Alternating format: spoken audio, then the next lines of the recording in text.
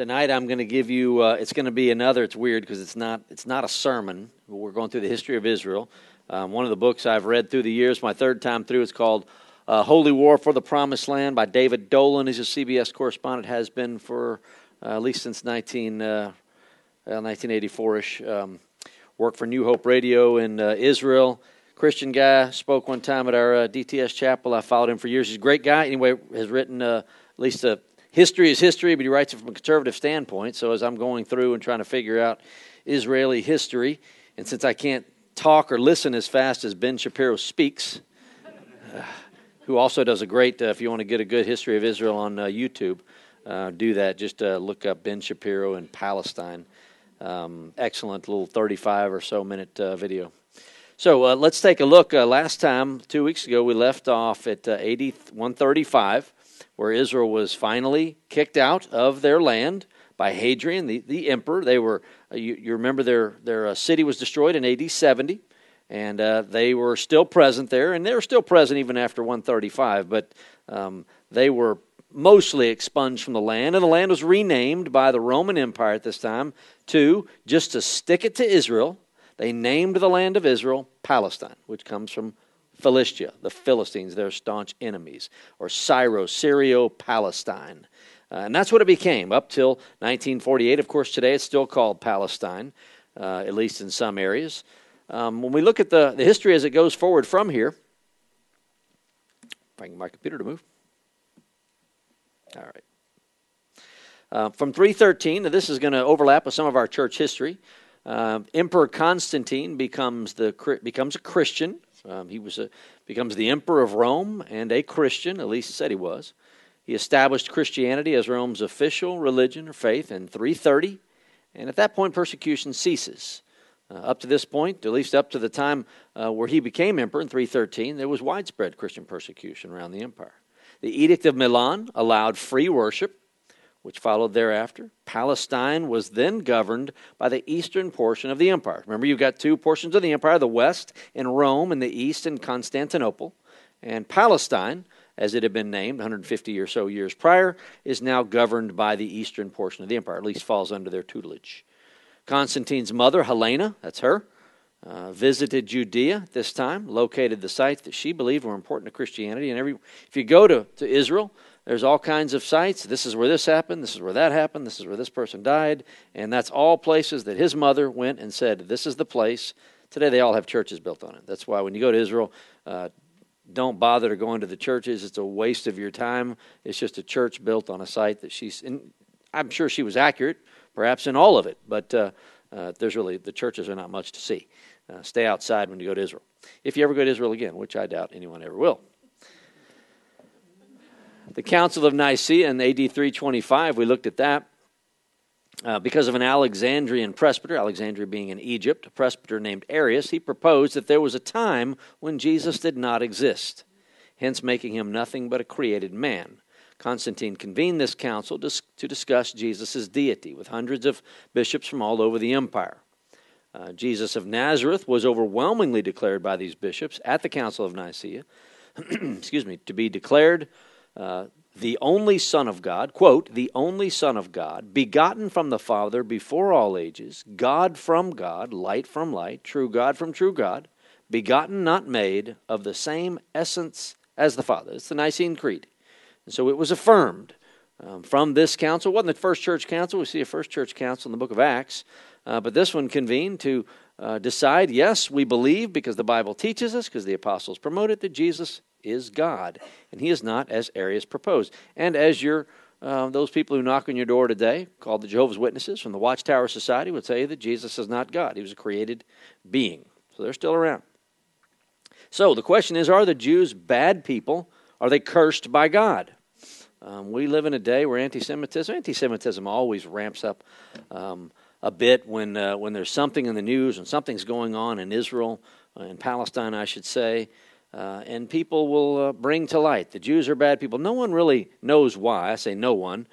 Most folks that I've talked to, most books that I read, articles that I read, people don't even know why they hate the Jews. So let's take a quick look. We first note that God's chosen people came from Abraham through his son Isaac, through his son Jacob, and this is the line of the Christ, Jesus of Nazareth. These people are Abraham and his offspring are called Hebrew. Abraham the Hebrew, we see that him called that in Genesis 14:13. So they're a Hebrew people. That's what they're titled. Hebrew became synonymous with Israel, although being Hebrew goes outside of being Israel because Abraham wasn't Israeli. He was going to birth that nation, but there were a Hebrew people that are not Israel. But it became synonymous with Israel. After the Babylonian exile in 586 BC, Jews were called Israel. The 10 tribes were lost, quote unquote lost, to people. God still knows them, but they became known as Jews. Typically when you speak of Jews, you're speaking of Israelites, Israelis, Hebrews.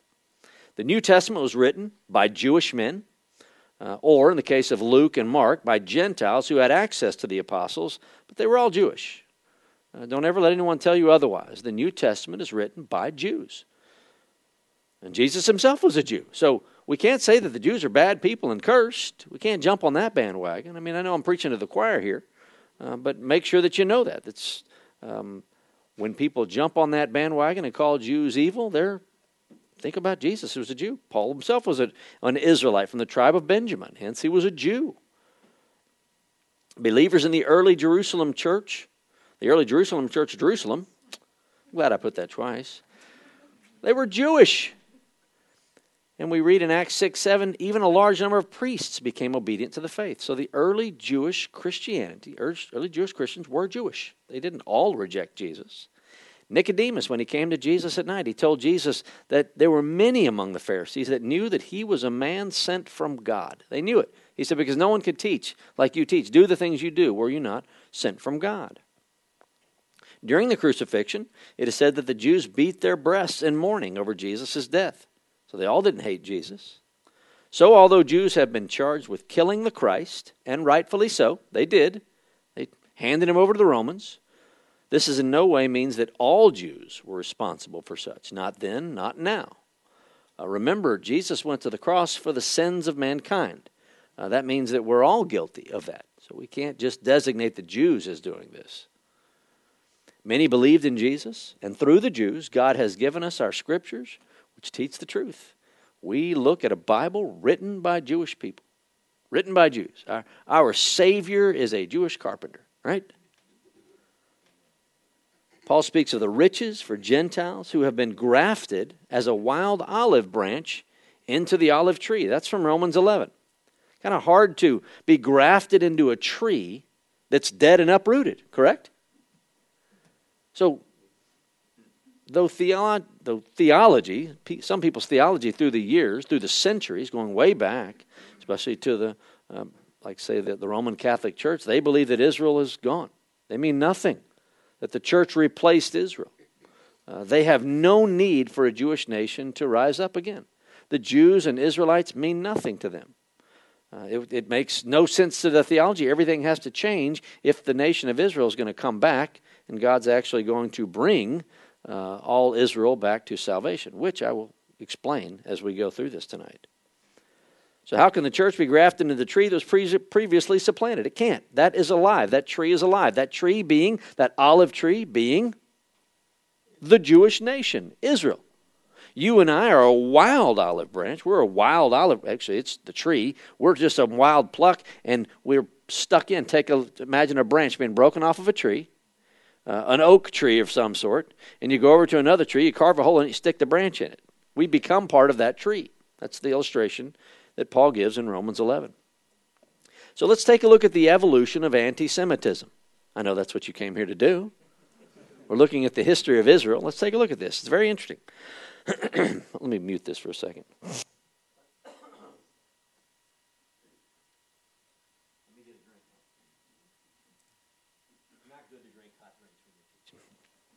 And that's what I have. Evolution of anti-Semitism.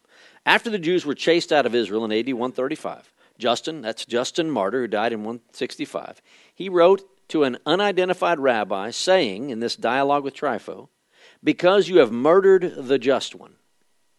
So, dating back to to this 2nd century, middle of the 2nd century, you've got a very prominent Christian, Justin Martyr, talking about the Jews who have murdered the just one. Origen, another great theologian back in the day, this would be the late 2nd century, early 3rd century, he concluded that the Jews will never be restored to their former condition, for they have committed a crime of the most unhallowed kind, conspiring against the Savior of the human race.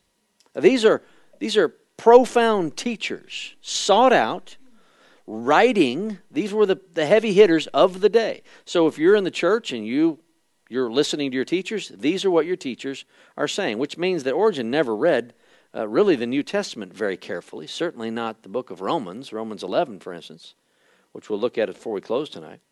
Jewish hostility reached its peak through, of all men, John Chrysostom, which we looked at in our church historical survey as one of the great preachers. In fact, Chrysostom means golden mouth. John the golden mouth. He was an amazing expository biblical preacher and very popular at the time. Here he is. Chrysostom stands out above all others in his hatred for Jews. Just putting together 8 of his sermons, we get this. He calls the Jews lustful, rapacious, I had to look that up, means gluttons. Greedy, perfidious, I had to look that up, means lying. Lying bandits, inveterate, which means incurable murderers. Destroyers, men possessed by the devil, with manners of the pig and the lusty goat. That's what's being preached. It's what's being preached to the Christian church. He said that Jews worship the devil. Their religion is a disease. How about that? I mean, think about it. When you call a Jewish religion, the Jewish religion comes from where? The Old Testament. Weird to call that a disease. Jews are what they are, quote, because of their odious assassination of Christ, unquote. He called for a perpetual holy war against the Jews, saying, quote, he who can never love Christ enough will never be done fighting against those who hate him, unquote. Sounds like your first Muslim, doesn't it? This is a Christian preacher, one who loved Jesus, believed he was the Christ, the Son of God. Thus, Chrysostom used his great influence to teach that God hates Jews, and as a result, they will never again be a sovereign nation or have a temple. Another one that missed a few chapters in the New Testament, unfortunately. In AD 306, church leaders in Elvira, Spain, issued a decree barring close relations of any kind between Christians and Jews. Okay, this is, again, 4th century, early 4th century. A decree. Imagine, a decree that goes out and says, Christians, you cannot have any relations with Jews. All of this misses Jesus' command to do what with your enemies? Love. Always comes back to love, doesn't it? Council of Nicaea in AD 325 also worked to ensure that the Passover and Easter would not be celebrated simultaneously. What followed was the burning of Jewish synagogues, a practice that Constantine at least frowned upon. The Council of Antioch in 341 explicitly prohibited Christians from celebrating Passover with their Jewish neighbors. Now, Christians don't celebrate Passover. They celebrate Easter, the resurrection of Jesus. Not the death angel passing over the Israelites, but those 2 holidays come together, don't they? Not on the exact day. In fact, Easter is different every year. It's depending upon where the moon is, where the phase of the moon is on the first day of the vernal equinox, and blah, blah, blah, blah, blah. The Council of Laodicea, which was a long one, you can see 434 to 481, forbade Christians from keeping the Jewish Sabbath, or to receive, another misprint on my part, to receive Passover gifts or unleavened bread from Jews observing the Passover. So you can see this is very early in church history, preached by the church to hate the Jews.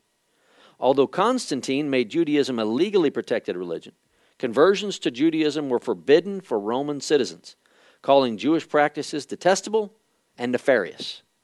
Okay? So Judaism was legal, but the world leader that many believe, is the second coming of Christ himself, Constantine, Christ on earth. Christendom has been ushered in under the emperor, I should say. He's the one telling Jews you can't be Roman citizens, you're detestable and nefarious. Emperor Theodosius banned Jews from holding public office in AD 438. In the 5th century, which is what 438 is, same century. Jewish persecution heated up in Alexandria, Egypt, with misguided Christian preachers encouraging the destruction of Jewish synagogues all over the empire. Thousands of Jews perished. In the days of Pope Gregory, who was a great pope, 590 to 604, physical violence was condemned while other forms of persecution were not only tolerated but encouraged. So don't beat them up, but trip them up. Keep them from eating. Don't give them jobs. Just, don't treat them well. Don't treat them like Jesus would. There are many instances where Jewish children are forcibly taken from their parents to be raised by Roman Catholics. And that would have been thought of to be a loving way to raise the generation of Jewish children. Imagine what went on, what's gone on in the name of Christ.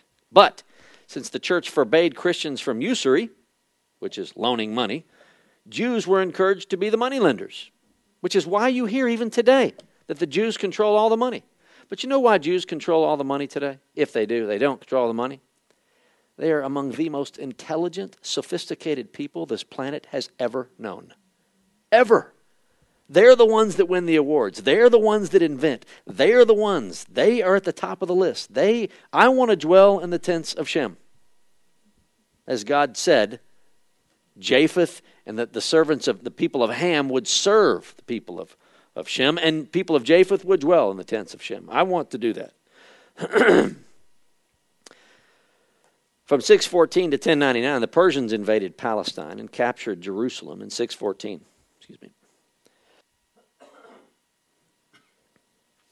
Muhammad established Islam, I should say, in Mecca in 622, AD 622. Roman forces recaptured Jerusalem in 629. Muslim forces take Jerusalem from the Byzantine Empire, which is the east, and controlled it for 400 years. And you can see the blue is water. See right there in the middle of the map is Jerusalem. This is a picture. It's not a map. I had to pull it from one of my resources. But you can just see Islam spreading, and it doesn't come into Jerusalem. Well, it does. They come in and they take over Jerusalem, and they build the Dome of the Rock. I shouldn't say they didn't. They absolutely did. And they spread out all over the known world at the time. Quick little timeline there. You got the birth of Muhammad. If Muhammad even existed, it's said that he born in 570.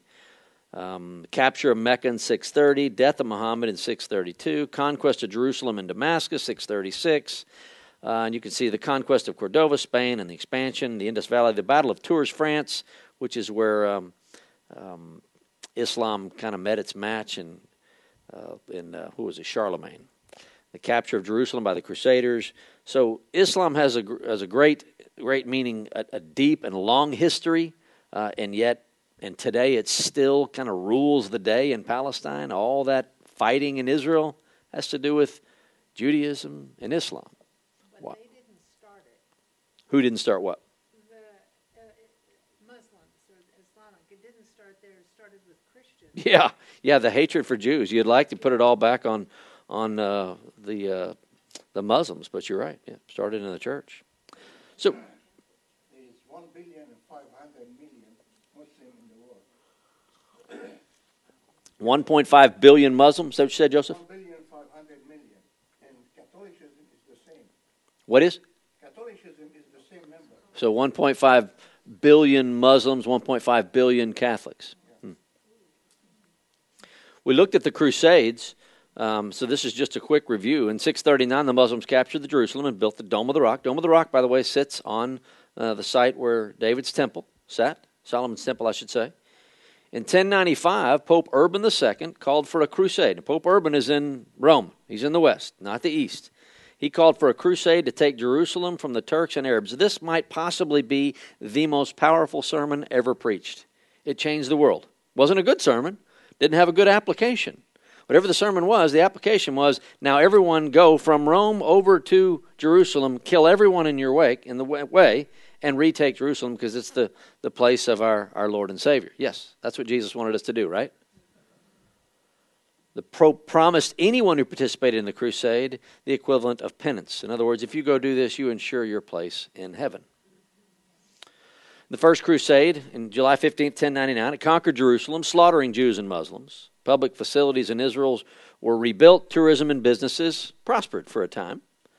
They lost it. The Second Crusade failed to take Edessa in Syria from the Muslims. Afterward, Jerusalem fell back into Muslim hands. And the Third Crusade also failed to retake Jerusalem with bloodbaths everywhere. The Fourth Crusade, 1202 to 1204, never even reached the Holy Land, but became entangled in a series of financial and political issues that brought the Crusaders to Constantinople, where they fought against their own brethren. On Good Friday, 1204, the Western Crusaders broke through the walls of Constantinople, and for 3 days the Crusaders killed, tortured, and raped Eastern Christians in the name of Christ.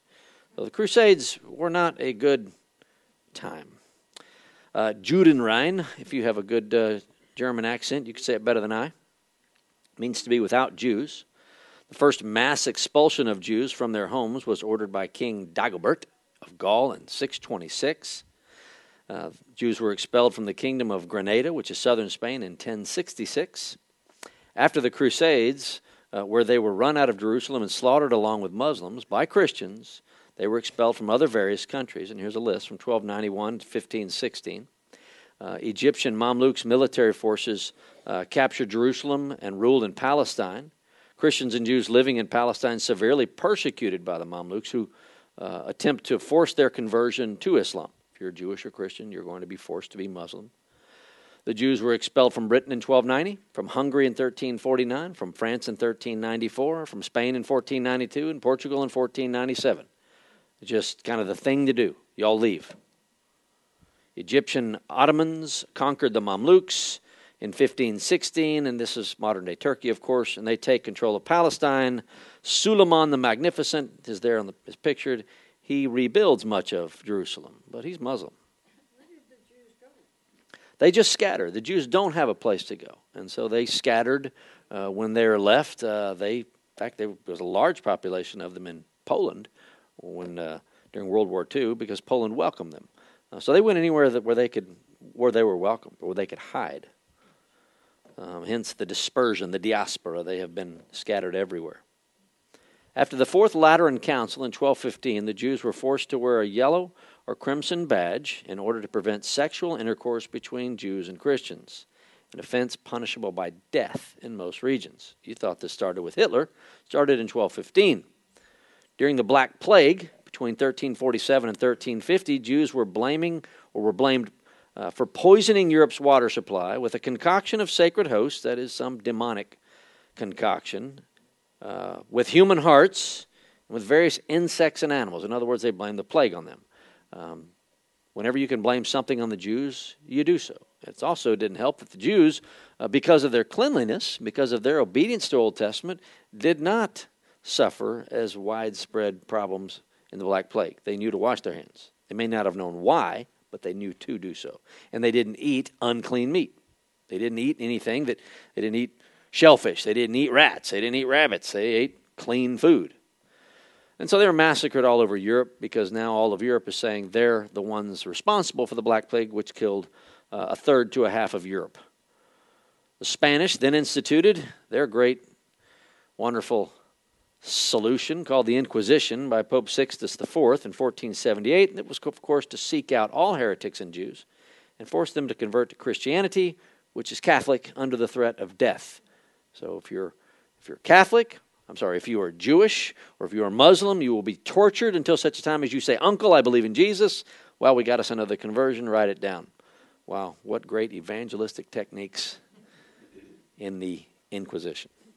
Sorry, my sarcasm is coming out. It just angers me. My sarcasm comes out when I get angry, when I see what's going on in the news today, when I see what's happened to these people. It's just the ridiculousness of it. By 1555, Pope Paul IV made Jewish ghettos official as part of his fight against the dreaded Protestant Reformation, apparently believing the Jews were Christians, and let's attack them and associate all of them with Martin Luther's cockamamie ideas. Martin Luther and the Jews. Early on, Luther welcomed all Jews to hear the gospel, to repent of their sins, and to believe in the Lord Jesus Christ. He loved the Jews. They were an audience to preach Christ to. 20 years later, after he realized the Jews weren't believing the gospel, he called them disgusting vermin, quote unquote, who should be deported from Germany. Luther's pamphlet on the Jews and their lies in 1543 called for 7 steps to be taken against the Jews, including the burning of their synagogues, the razing of their homes, the banning of their holy books, and the seizure of their assets. Martin Luther. His ideas germinated and came to fruition in the great man Adolf Hitler. The ideas for exterminating the Jews by Hitler came from Martin Luther. How horrible is that? Some of you knew that. Maybe you're hearing that for the first time tonight. Meanwhile, in the United States of America, Jews began to arrive in the U.S. in 1654.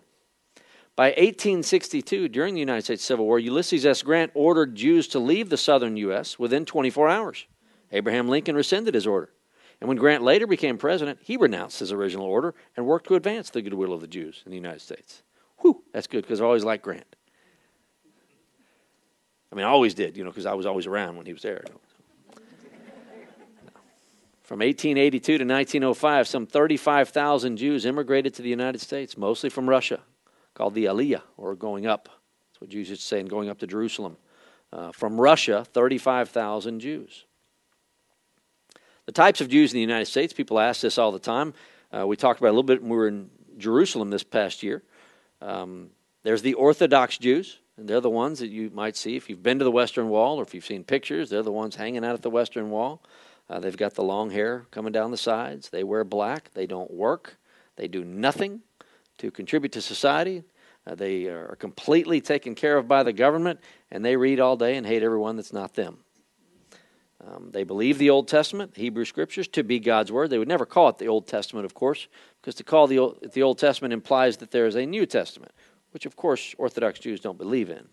No female rabbis in Orthodox Judaism. Then there's Reform Judaism, which is very liberal. They reject the Old Testament as God's Word, equal participation of men and women as rabbis in Reform Judaism. Sounds like it should be conservative, right? Reformed. Should be Christian, sounds like it. Then you've got conservative Judaism. I'm sorry? Same thing liberal preachers do if they don't believe the Bible's God's Word. A lot of nothing. Yeah. Conservative Judaism is formed in America. It's moderate. Moderate just takes a little bit of what? A little bit of this, a little bit of that. Basically liberal. Jesus said, I wish that you were hot or cold. So because you are lukewarm and neither hot nor cold, I will spit you out of my mouth. So really, it's good to either be a Reformed Jew or an Orthodox Jew. I wouldn't want to be in that middle ground of anything else, hot or cold. Either believe what you believe with all of your heart or completely reject it with all of your heart. It's that middle ground, it's that lukewarm nature of people that, they ride the fence. They come to church. I like Jesus, but I like my life. Yeah, I'm a Christian, but I like this over here. You make Jesus want to vomit, essentially what this passage is saying. This Jewish resurgence, 1897 to 1948, the first Zionist Congress in Switzerland. And a Zionist is one who is for the development and protection of the nation of Israel. You hear about the Zionist movement all the time. They're just people that are for Israel, typically Jews. In World War I, from 1914 to 1918, the Ottomans were defeated by Britain, which took control of Palestine. The Ottoman Empire fought with Germany, but officially ended. That empire ended in 1922.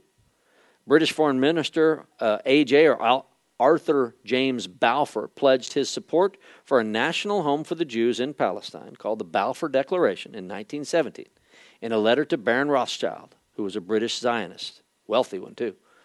Palestine had a small Jewish population in 1917, but just small.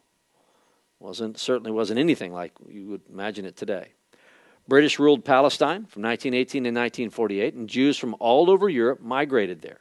The Hebrew University was also founded there. It's still there. In 1921, the first Jewish village was set up.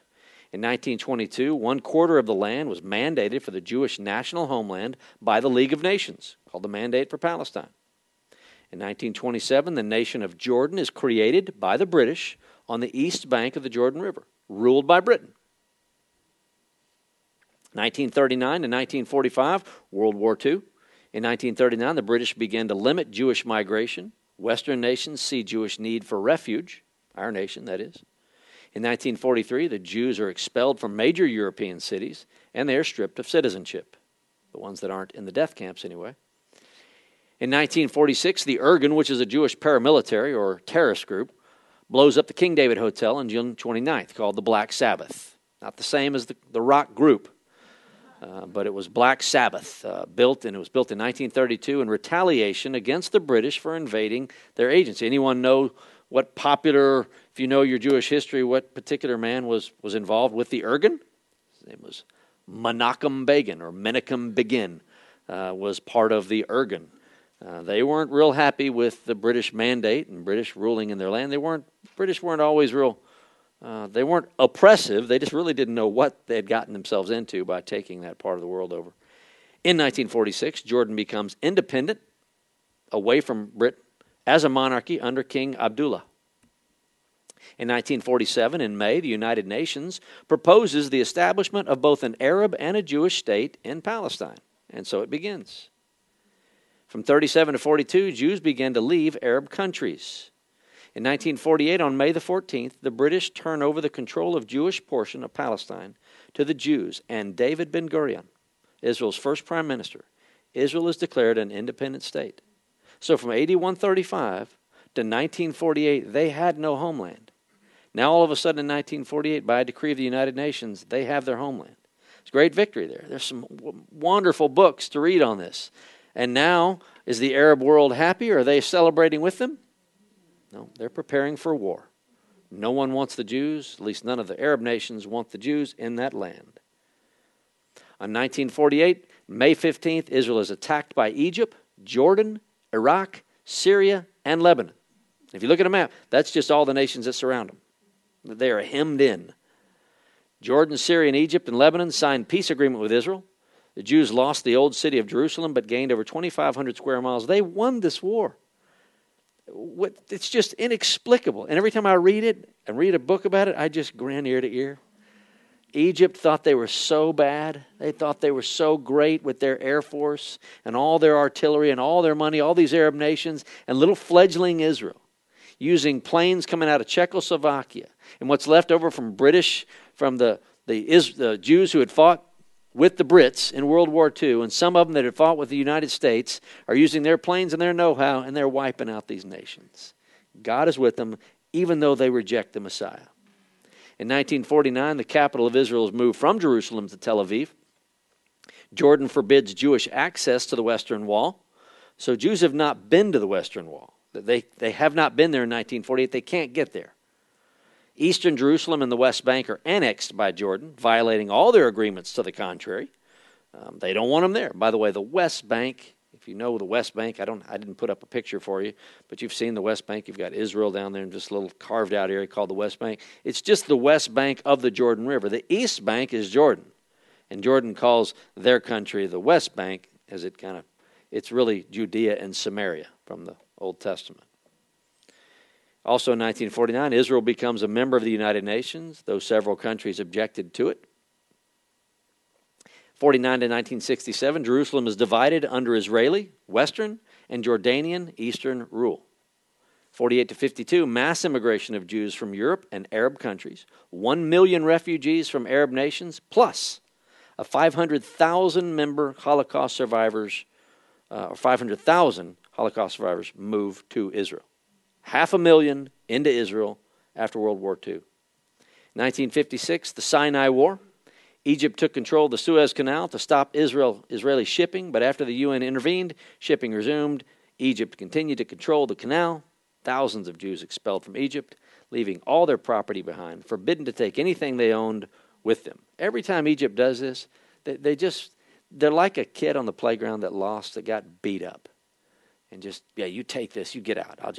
With his bloody face. Egypt looks like such fools in all of these wars. They come out with such bravado. We're going to annihilate you. We're going to push you into the sea. That's what they say. Be careful when you make empty threats against Israel. In 1964, the Palestinian Liberation Organization, the PLO, is founded for the sole purpose of obliterating the Jews, taking back their land, and pushing them into the sea. In 1967, this is the one that gives me the biggest grin. With Egypt, Jordan, and Syria threatening war, that's Egypt in the south, that's Syria in the north, and Jordan to the east, The only thing on the west is a big body of water called the Mediterranean Sea. All of their enemies threatening them, they preempted an airstrike on Egypt. And if you ever read a good book on the 6-day war, the whole thing just lasted 6 days. Israel was going to be annihilated. These nations have money. They're being funded by Russia and Iran. Russia and Iran funding them. Israel doesn't have hardly anything.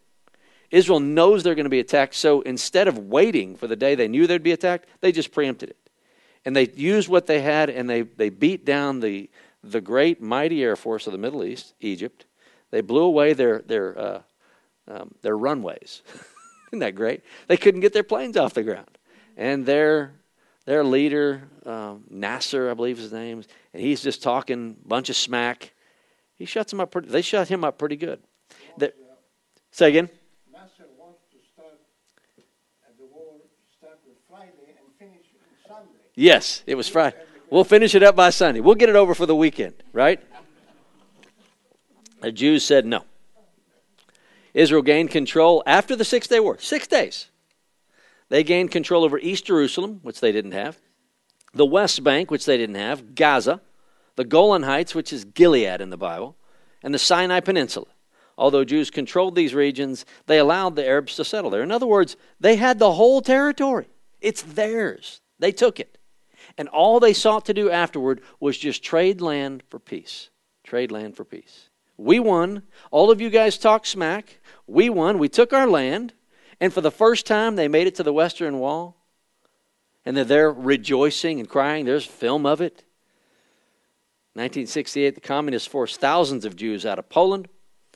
From 70 to 90, Russia forces out thousands of Jews. 1973, on October 6th, Yom Kippur, that's the Day of Atonement, the Yom Kippur War was waged by Egypt and Syria, who attacked Israel in the Sinai and the Golan Heights, that's their land, on the holiest day of the year, when they thought the Jews would be, and they were right, Jews would be celebrating, fasting. They always fast on this day. Though Israel sustained many casualties, they won that war in 19 days. Cheryl and I were just watching a documentary on that the other day on Golda Meir, who was the premier at the time, or the prime minister. Another amazing victory, but they lost. They suffered many casualties. Again, against all odds. It's an amazing story in Israel. 1979, the Camp David Accords, a peace treaty brokered by President Jimmy Carter between Israeli Prime Minister Menachem Begin and Egyptian President Anwar Sadat. Didn't go too well for Sadat, unfortunately, because 2 years later, Sadat was assassinated by an Egyptian Islamist for signing the 79 agreement with Israel. Arabs don't want anyone of their people to make a deal with Israel. They hate Israel. Israel are pigs. They deserve to be killed, annihilated. They have no reason to exist on this earth to an Arab, to a Muslim.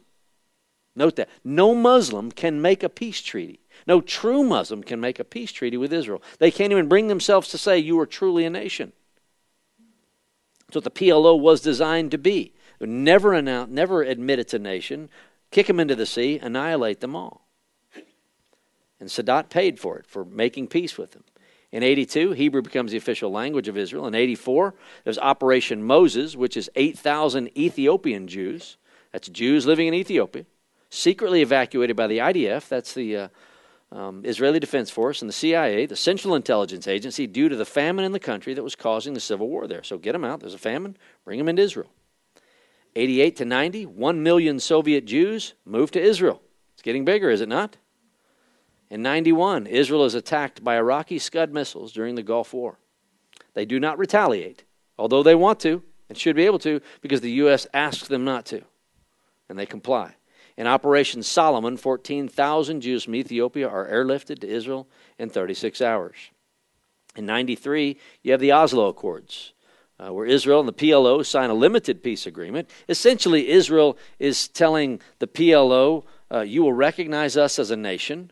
We will recognize the PLO as an authority, which will become the Palestinian Authority, supposed to have been, and you will recognize Israel as, we'll recognize you, you'll recognize us. And at this point, I believe it was in 1993 at the Oslo Accords, where the PLO took out of their charter that Israel can't be a nation.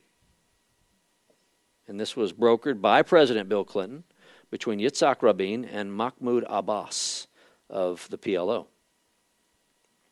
In 94, Israel and Jordan sign a peace agreement between Rabin and King Hussein, Israel returning some of the West Bank along with equitable sharing of the water of the Jordan River. When you're in Israel, it's hard to come across water. I mean, even in the modern day, we were asking about that on the bus when we were going over to Jordan.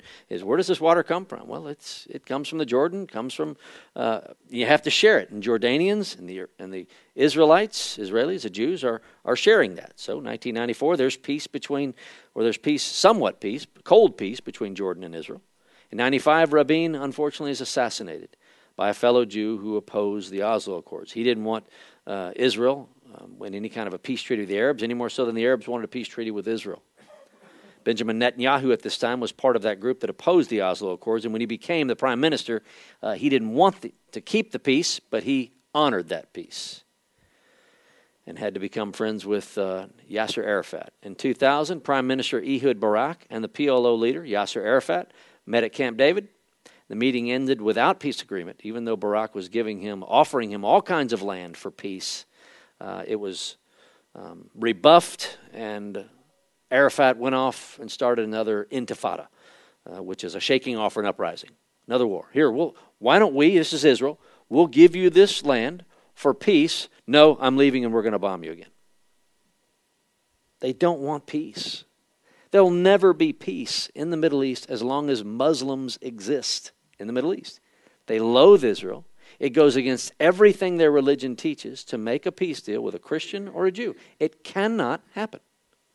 Next week we'll look at in the prophecy about how there will be peace. How are we going to have peace in the Middle East? What world leader is going to be able to broker a peace agreement when Israel knows the Arabs can't make a peace treaty as Muslims?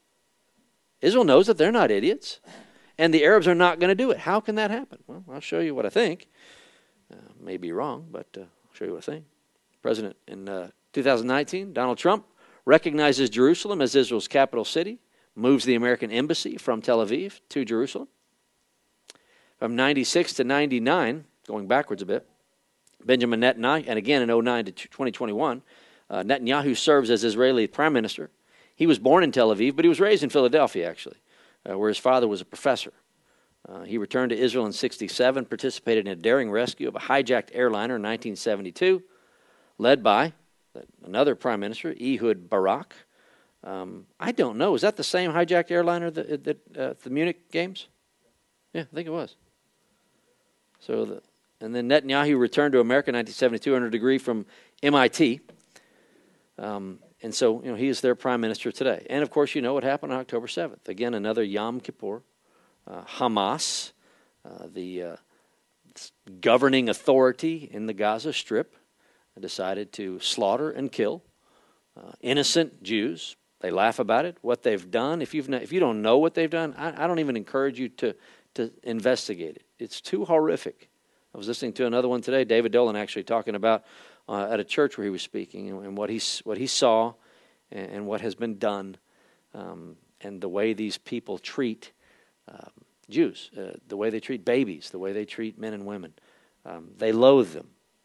Peace. There are some that might be able to broker peace. Even Yasser Arafat was promoting peace, but he had to satisfy his Arab brothers, and they didn't want it. So how can it ever happen? Is Israel doomed? I mean, you read a history book on Israel, and you think this nation is doomed. Everyone hates them. They're not going to make it back. But the fact that they're here at all, the fact that they're still here at all and thriving. This is a first world country. This is a democratic nation with a powerful military, freedom for all, education, and we have idiots in our own country who are out promoting. Now, look, let's not land-based Palestinians in general or Arabs in general. There are Palestinian and Arab Christians. We had one in Bethlehem showing us around, preaching the gospel the whole time. We loved him. We got him for a day. I've met them before. Our bus driver this past time, Tiger. We love Tiger. Palestinian, Arab. Great guy. Smiled at us, hugged us, knew our name, served us well. They're not all bad. Any more so than all Christians are all bad, or all Jews are not all good. So don't ever have this sweeping generalization. Don't let yourself say all Palestinians are bad and all Jews are good. There's really bad ones on both camps, in both camps. So when we're talking about this, we're talking about a group of people who loathe Israel. We've also talked about, by the way, when we left Israel to go into Jordan, we were left behind by our fearless leader, Sharon. We're leaving the protection of Israel, and we're going over the border, a busload of Christians. How many of us were there? I ought to know it. I counted them 6 times every day. How many do we have? 35? 37? I counted them. I don't even remember, and I counted them constantly, the bus. Something like that. One time we counted, and there was no Linda, and I'm running back and forth. Literally running back and forth, and somebody, oh, she's in the back of the bus asleep. Oh. Why didn't we check the back of the bus? Anyway, I don't know where I was going. Do you have a question, William? Yeah, there's like 1 million Palestinians living in Israel, working and living in peace. Of course. Yeah, there are 1 million, up to 1 million, living and working in peace. They are. They're there. They're decent people. So, It's 25 million almost in the world. 25 million. 25 million Jews now? In the world. Are there that many? I thought there was 16, 17. 25 million. They're everywhere. That's right. They have endured. They have prospered against all the hatred meted out for them. All the other nations in the Bible you read about. Anybody ever met a Moabite? An Edomite? A Philistine? Any of the others that you can't pronounce their names? They're all gone. But the Jews survive. Why? They must. Well, I thought, are they any good to us after Jesus was born? I mean, do we need the Jews now? I'm being crass, mind. Do we need the Jews after Jesus was born? I mean, they birthed the Messiah. Do we need them for anything else? Of course we do. I mean, we need them because without them, God is a liar. God has promises that those early preachers were not preaching. It's very important that you be a dispensationalist so that you understand the importance of Israel. So any of my amillennial brothers or sisters who might be in this church or listening to this on a recording, please convert to premillennialism. Convert to dispensationalism because your amillennialism is corrupt in this sense. You put out Israel as nothing. You believe the church has replaced Israel. It hasn't. God has a plan for Israel. He's bringing it back. Take a look. Romans 11:25. Paul says, "For I do not want you, brethren, to be uninformed of this mystery." It's a mystery. What is the mystery? So that you will not be wise in your own estimation if you're uninformed about it. Here it is. Here's the mystery. That a partial hardening has happened to Israel until the fullness of the Gentiles has come in. So think about that. Paul is telling us, guys, here's what's going on. He's talking to people. He's talking to the church in Rome. He's telling them about why the Jews, in large measure, are rejecting the gospel. And they are in large measure. Not all. Many are coming to know Christ. But in large measure, he's saying this is a mystery. I don't want you to be wise in your own estimation. Note that God has hardened the hearts of Israel. Partially. Not completely. So that not the entire nation is hardened, but some from it. What are, throughout the Old Testament, when you see Israel as a whole and some coming from Israel, what are those some called? The remnant. The remnant of Israel. The remnant of true Israel. There's all Israel and there's the remnant that comes out of Israel. And there is the partial hardening of the whole, but only partial because there's a remnant. And this hardening will occur until what? The fullness of the Gentiles has come in. The fullness of the Gentiles, well, the Gentile is anyone who's not a Jew. So that's pretty simple. If you're not a Jew, you're a Gentile. The fullness of the Gentiles, the gospel went out from Jerusalem when after the Jews rejected it, by and large, in large measure, to the Gentiles. So if you look at it like, kind of put your hands together like that, and in the early centuries, you've got Gentiles coming to know Christ. We don't know what it is, how far it is, or think about a cup being filled up. But when the fullness of the Gentiles, when the last Gentile that God chose from before the foundation of the world comes to know Christ, then the partial hardening of Israel will stop. And God will go back and deal with Israel. Romans 11, yes. You read one verse from, according to what Larry is saying. In Luke chapter 13, he say 13:35. Behold, your house is left unto you desolate, and verily I say unto you, ye shall not see me until the time come when ye shall say, blessed is he that cometh in the name of the Lord. Yeah. They have to say this before the Lord Jesus comes. So the presence of the Jew must be there. Yes. So has Israel said, blessed is he who comes in the name of the Lord? Not yet. They said it when Jesus came into town. They crucified him, and they haven't said it yet, have they? No, not yet. So we await that time. And until that time, there's a partial hardening of Israel. Continuing what Paul says. And he says at this time, so until the fullness of the Gentiles has come in, and so all Israel will be saved. All Israel will be saved. Now, the good question is, does that mean that everyone who's ever been a part of Israel will all of a sudden be saved? All those who died in the past, all those today, everyone living, that they'll all be saved? No. It does not mean that. In fact, all Israel, up to the time of Jesus, who didn't have Jesus to believe in, those who believed God, the promises given to Abraham. Remember, Abraham was saved. How was Abraham saved? By faith. He believed God, and God reckoned it to him as righteousness. That's what it is. You believe. And so up to Jesus, all who believed God, that's a Jewish person, believed, they're saved. We call them saved. They were redeemed. They believed God. The Christ came. So you've got all the Jews up to that time. The Christ came at this point, and all the Jews that rejected him and died in their sins, just like Old Testament saints or Old Testament unbelievers died in their sins. But Jews who believed in Jesus died. They're already saved. They don't have to will be saved, as this passage says. They're already saved. They're with Jesus. Every Jew who's ever died in their faith in Christ is already with Jesus.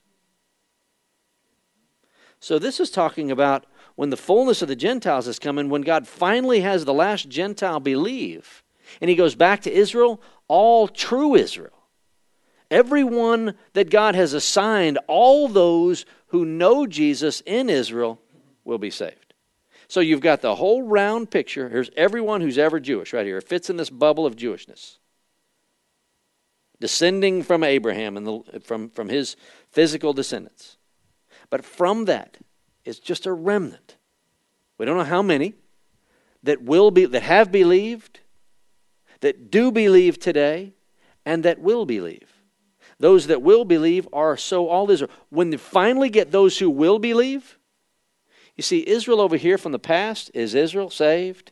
Those who believe today, is Israel saved? But that's not all Israel. We're waiting for future Israelites to believe in Christ, and then you got all Israel. And thus all Israel will be saved. That's yet future. Based on what Joseph read, Luke 13:35, when Israel sees their Messiah, they will look upon the one whom they pierced at his coming. Those who believe will believe, and when they do, and so all Israel will be saved, just as it is written, the deliverer will come from Zion. Zion is used for Mount Zion. It's used in the Bible as an overall picture of Israel or of Jerusalem. Our deliverer, who is Jesus, our Savior, comes from Zion, from Israel. He will remove ungodliness from Jacob, which is synonymous with Israel, because remember, Jacob's name was changed to Israel. God says, this is my covenant with them when I take away their sins. And since God's not a liar, he makes a covenant. He has a covenant with who? With Gentiles? He does, but not in this context. That's why you can't say the church replaced Israel. Now, not all millennialists believe that. They don't all believe that the church replaced Israel. They just believe that the church has always been, or Israel was the church, and now today the church is the church. And it's all convoluted. It's very simple, actually, in amillennial thought. I call it lazy. It's just lazy Bible study. You'll find it in most Baptist churches today. Baptists don't want to deal with the end times. Presbyterians don't want to deal with the end times. Not seriously. If they did, they'd be dispensationalists. And I say that, I don't even say it with any hatred. I say it with confusion because I read the Old Testament. I read the Old Testament twice a year and the poetic books 4 times a year. I know the Old Testament. There's no way you can read passages from Isaiah, Jeremiah. There's no way you can read passages from Zechariah. No way you can read Ezekiel. No way. And you can read the prophecies of these and think that somehow that amillennialism is right. You can't. They gloss over it. They're lazy. All Israel will be saved. Israel in the news today is very important. Don't miss that. Jesus is coming. He's the deliverer from Zion, and he will remove ungodliness from Jacob. He's going to remove ungodliness. Our millennials will say, well, Jacob is just for the church. No, Jacob is Israel. And throughout, in fact, I give you a challenge to go through Romans chapter 11 and just underline Gentiles and Israel over and over. And you can see there's distinct. They're not one. They're distinct. Now, everyone who believes in Jesus, if you're an Israelite, is now one with the church. Gentile believers, Jewish believers, we're the church. But Israeli unbelievers have a chance, and they fit into the category of Israel. All Israel will be saved. Distinct from those who are not Israel. That's why when I say we're dispensationalists, I'm talking about we believe the Bible, we take the Bible for what it says. The main distinction in this dispensationalism is a separation between the church and Israel. We see a plan that God has for both. No way I could be a preacher of the Bible and not believe that, because there's too many passages I'd have to skip over and say, well, we'll just have to see about that another time. How many of you would like that? I step up and open the Bible and say, I don't really know what this means. We'll just wait for another time. It would be easier for me. Paul continues. From the standpoint of the gospel, they, that is Jews, Israel, they are enemies for your sake. That's what the Israelites are today. We love them. We love the Arabs. I mean, there's no reason not to love both. But God has his promise with Israel, so we're not going to turn against him. This is why I wonder, John Chrysostom, did you not read Romans? That's really an important book in the New Testament.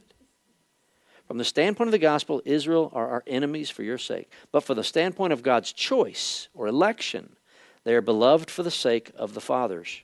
That's Abraham, Isaac, and Jacob. For the gifts and the calling of God are irrevocable. And God promised Abraham, Isaac, and Jacob, promised them unconditionally what he would do for them. So Israel existed through Abraham. They became a great nation. They birthed the Messiah because he's Jewish.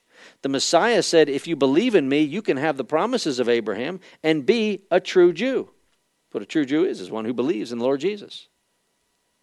And for those who reject, you will be rejected like all those who rejected me. But for all who believe, I will restore your nation. Israel is going to live in that land. That millennial reign of Christ, 1,000 years. His capital city, folks, is Jerusalem. We read about it in Ezekiel. The temple of Ezekiel in chapters 40 to 48 is a temple that's never been rebuilt. It's humongozoid. It's as big as the entire city is today. You didn't know that word exists, did you, Grant? Sometimes people wince when I say a word they don't know. It's huge. That temple's never been rebuilt. That's the millennial temple. When we looked at Sunday, remember the parable of the minas?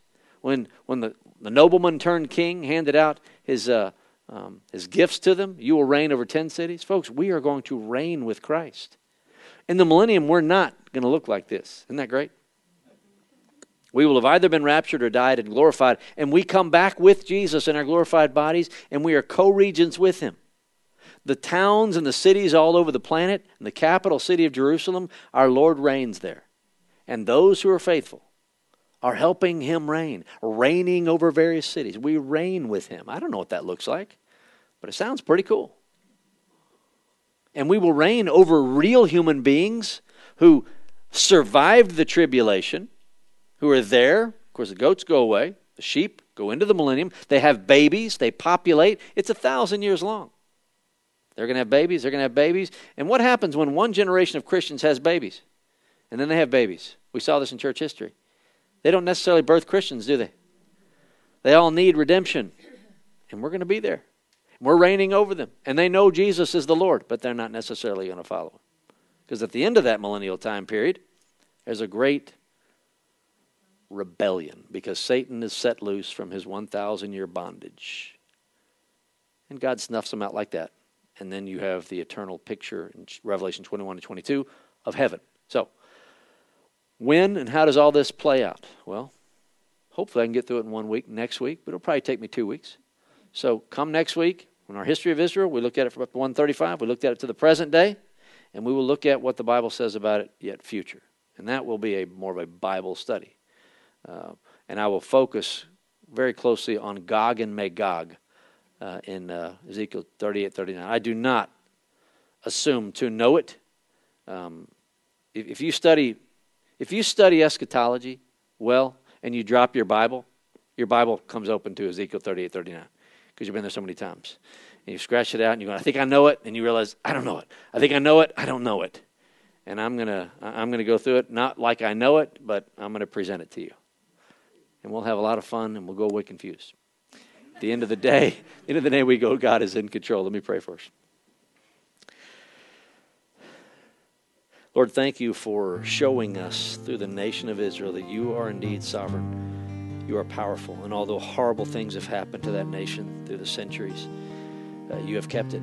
You've kept it as part of your promise, and you will finish what you promise because you are God. You do not lie. I pray for our understanding, for our wisdom. I pray for our rejoicing over what you're doing. May we be interested in watching what goes on and keep us from being newspaper eschatologists, Lord. With every little thing that happens, oh, is this that, or is that this? May we just rest knowing that you're in charge. We know how it all ends, and I pray that we would look to that and look for your coming and be faithful.